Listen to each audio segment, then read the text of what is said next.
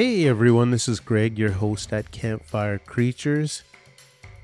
Today we are at episode 10. Looks like people are listening, so I'll keep going. This is a two-parter, Yeti Apex of Shadows. I really hope you enjoy this. I'd really appreciate it if you could like the show, give it a little thumbs up, download the episode wherever you listen to it. Apple Podcasts, Amazon Music, Spotify. It would mean a lot. I'd greatly appreciate it. Lets me know that people are listening, and hey, I'll keep going with this. In any case, without further ado, let's get to the show. So sit back, relax, do whatever it is you're doing, and enjoy the show.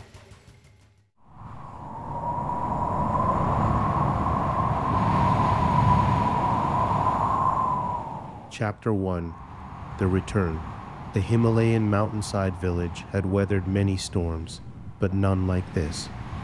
This was a blizzard with teeth that bit into flesh and bone. The year was 1920, and the world was changing, though you wouldn't know it, by looking at the huddled stone huts, the prayer flags now stiff with ice, the smoke curling up from chimneys as if trying to escape the earth. Ewan Calder's arrival was marked by a solitary line of footprints, soon to be devoured by the ravenous white. He stood at the edge of the village, a foreign spectre framed by the snow, his body weary, but eyes alert.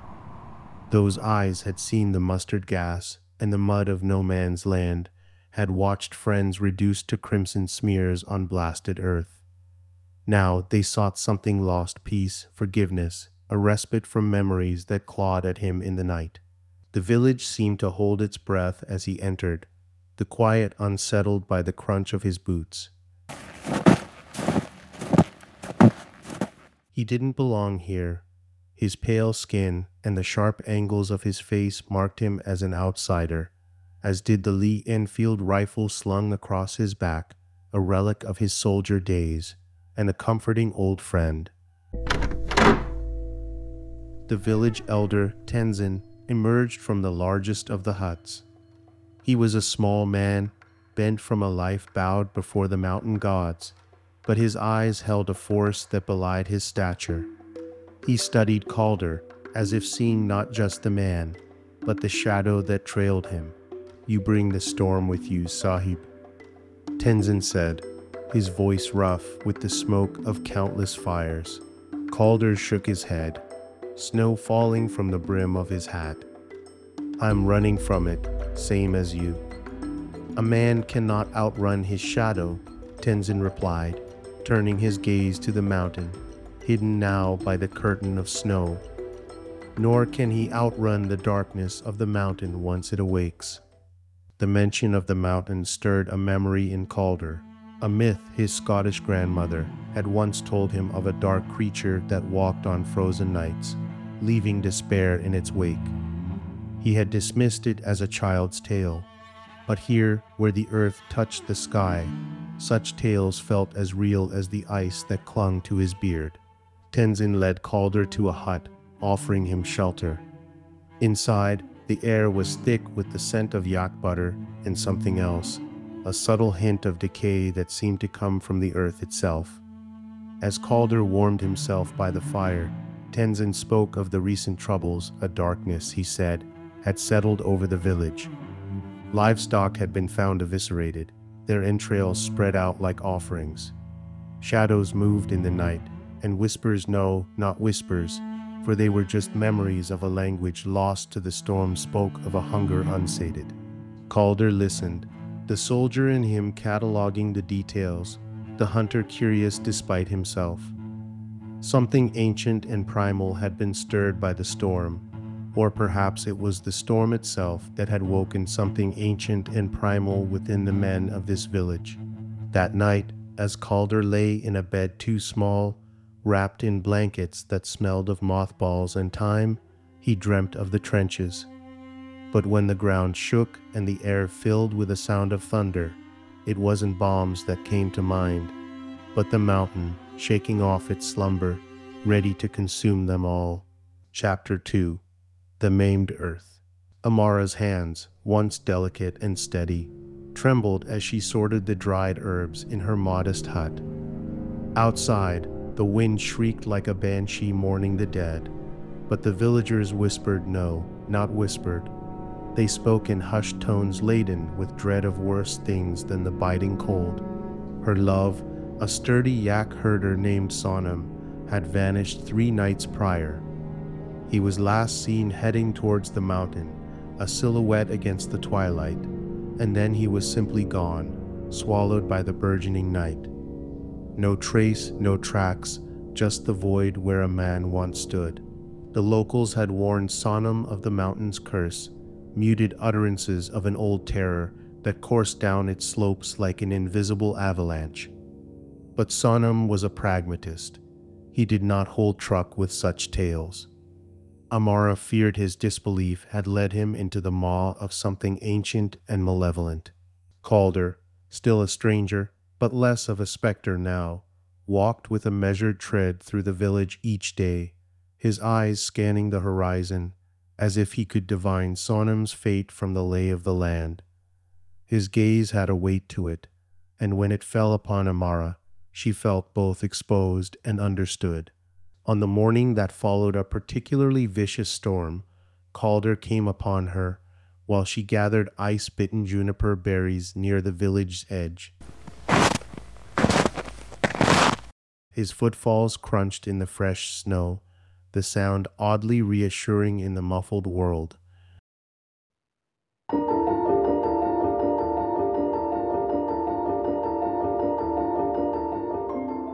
"The earth is wounded," he said, gesturing towards the open space beyond the village, where the snow lay disturbed, churned up in great swaths as if by a giant's hand. Amara followed his gaze. "It's the mountain," she murmured, her voice laced with fear and resignation. "It's waking up." Together they found the yak, a creature that had once been a mighty beast of burden, now rendered into ruin. Its eyes, glazed in death, stared accusingly at the heavens as if questioning the god's silence.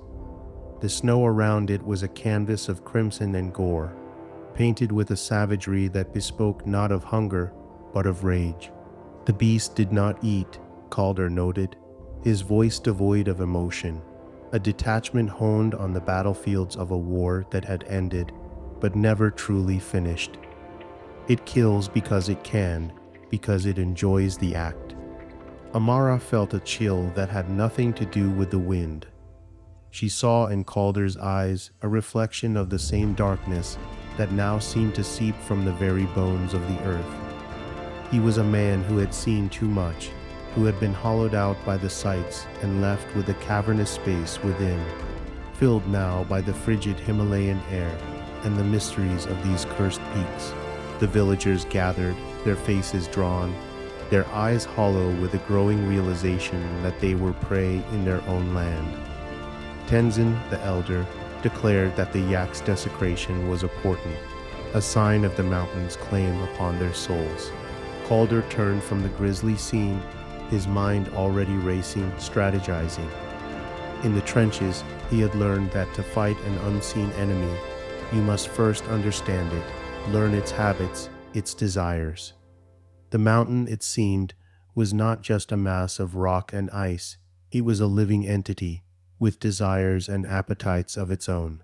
That night, as Amara lay awake, listening to the howl of the wind, she thought of Sonam and wondered if the mountain had consumed him, or if he wandered still, a lost spirit in the land of shadows over snow. She didn't notice the figure of Calder, standing like a sentinel at the village's edge, watching the darkness where the snow met the sky, waiting for the land to reveal its secrets. Chapter 3. A Trail of Crimson. The Himalayan dawn broke with a reluctant trickle of light, seeping through the clouds like blood through a bandage. It revealed a landscape draped in an uneasy silence, as if the mountain itself held its breath. Tessering, the youngest of the village's able men, stood on the threshold of adulthood, yearning for meaning in a world that had offered him none. His gaze often followed Calder, the stranger who embodied the allure and mystery of the Western world, a world that felt as distant as the stars above. On this morning, as the sun struggled to assert itself, Tessering found a crimson trail in the snow, stark against the white, an aberration in the pure morning light.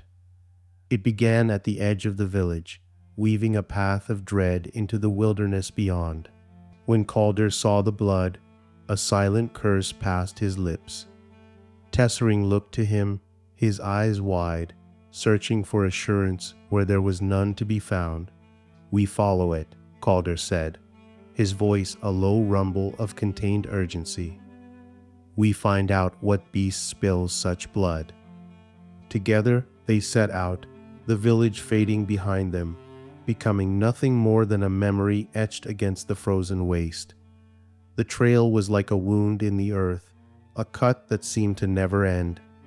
It meandered through the stark trees, stripped bare by the cold, and up the slopes, where the snow lay thick and treacherous. Calder moved with a purpose that belied his inner turmoil. The blood-soaked ground spoke to him of battles past, of life's fragility, and the earth's indifference to the suffering of men. Tessering, meanwhile, was fueled by a desperate need to prove himself to the village, to Calder, to the shadow of his father, who had once walked these mountains and never returned. Hours passed, the sun climbed, and the trail of blood and mystery led them to a clearing where the snow was disturbed, trampled by a struggle that had ended in silence. And there, half buried in the white, they found what remained of a man, or what once had been a man. The corpse was torn asunder, its parts scattered, a grim jigsaw discarded by a capricious child. The face was gone, the identity erased, but the clothes were recognizable, tattered remnants of a villager's attire. Tessering retched, turning away, the bile in his throat a bitter testament to his naivety. Calder knelt by the remains, his hand steady as he examined the carnage. The violence of it was familiar, akin to the butchery of war. But there was something else, a deliberateness to the dismemberment, a message written in flesh and blood. Tessering composed himself, his youth shattering around him like glass. "Why?" he asked, his voice a fragile thing. "Why would a creature do this?"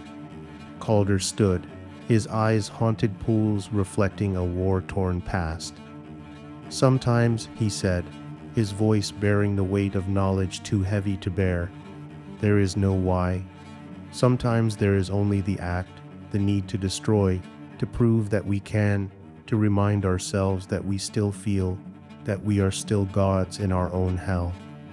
As they made their way back to the village, the bloodied snow behind them, and a growing horror ahead, Calder's thoughts were a turmoil of strategy and survival. He knew they were no longer facing just a beast.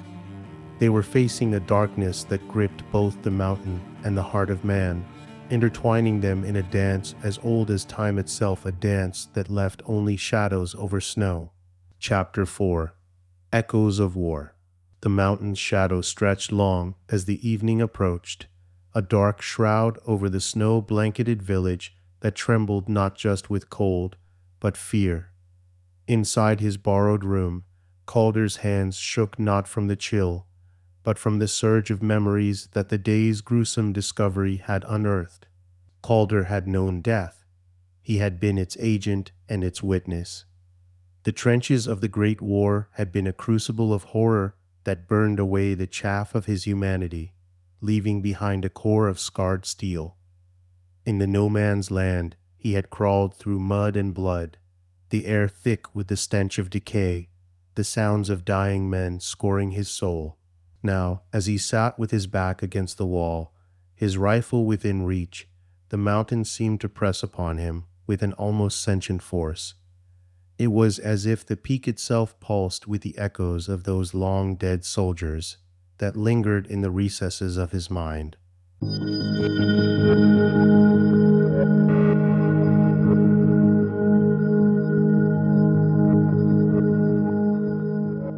The night brought no peace, only a series of half-dreams where the battlefield morphed into the frozen wastes, and the enemies wore the faces of the villagers. Each time he jerked awake, he half expected to find himself in a dugout, the roar of artillery in his ears. But it was always the mountain, its silence as oppressive as any cannonade.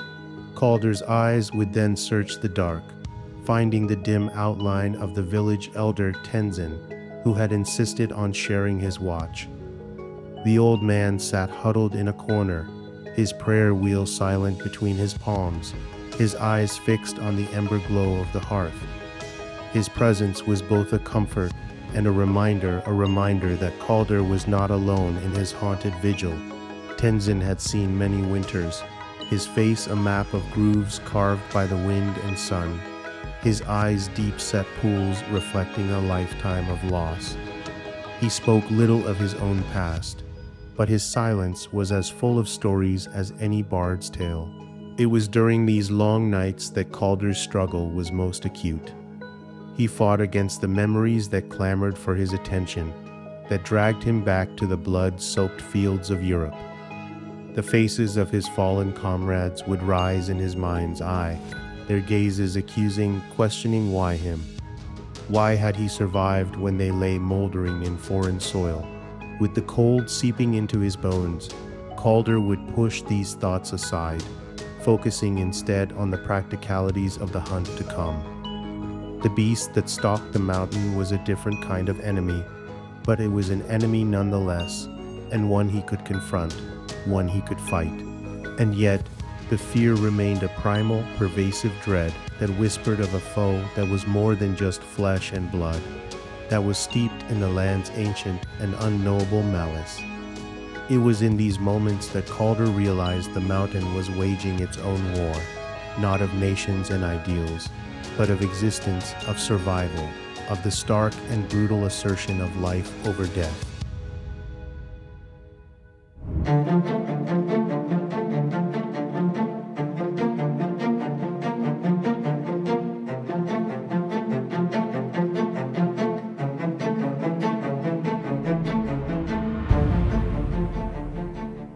As the first light of dawn filtered through the small window, it found Calder awake, his body a tableau of exhaustion, his mind a battleground where past and present waged a ceaseless war. But the new day brought with it a resolve that was as sharp as the mountain air. He would face the beast. He would face the mountain. And he would face the echoes of war that resounded in the hollow places of his soul. For in this desolate place, among these people who looked to him with a hope they themselves did not understand, he had found a cause that might just fill the void that war had left within him. Chapter 5. Eyes in the Darkness. As the relentless black of night ensconced the Himalayan village, a thick tension clung to the air, as palpable as the mist that rolled down from the peaks above. Calder, wrapped in a worn blanket, sat motionless, his gaze penetrating the darkness that pressed against the flickering circle of light cast by the fire.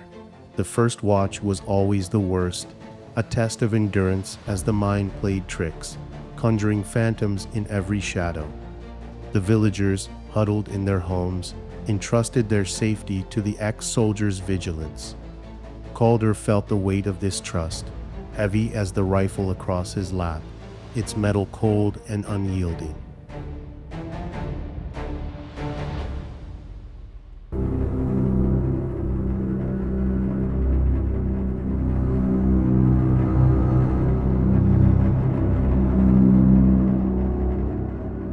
Nora, the outsider, chose that uncanny hour to appear from the veil of night, her steps silent, her presence sudden. She was like a wraith, her eyes reflecting the fire's light, a stark contrast to the darkness that clung to her like a second skin. Her story was a patchwork of sorrow and loss, her family taken by the mountain's insatiable hunger, her life a testament to the stark endurance of the human spirit. Calder could feel the texture of her voice, not soothing, but abrasive, scraping against his raw nerves as she recounted her tale.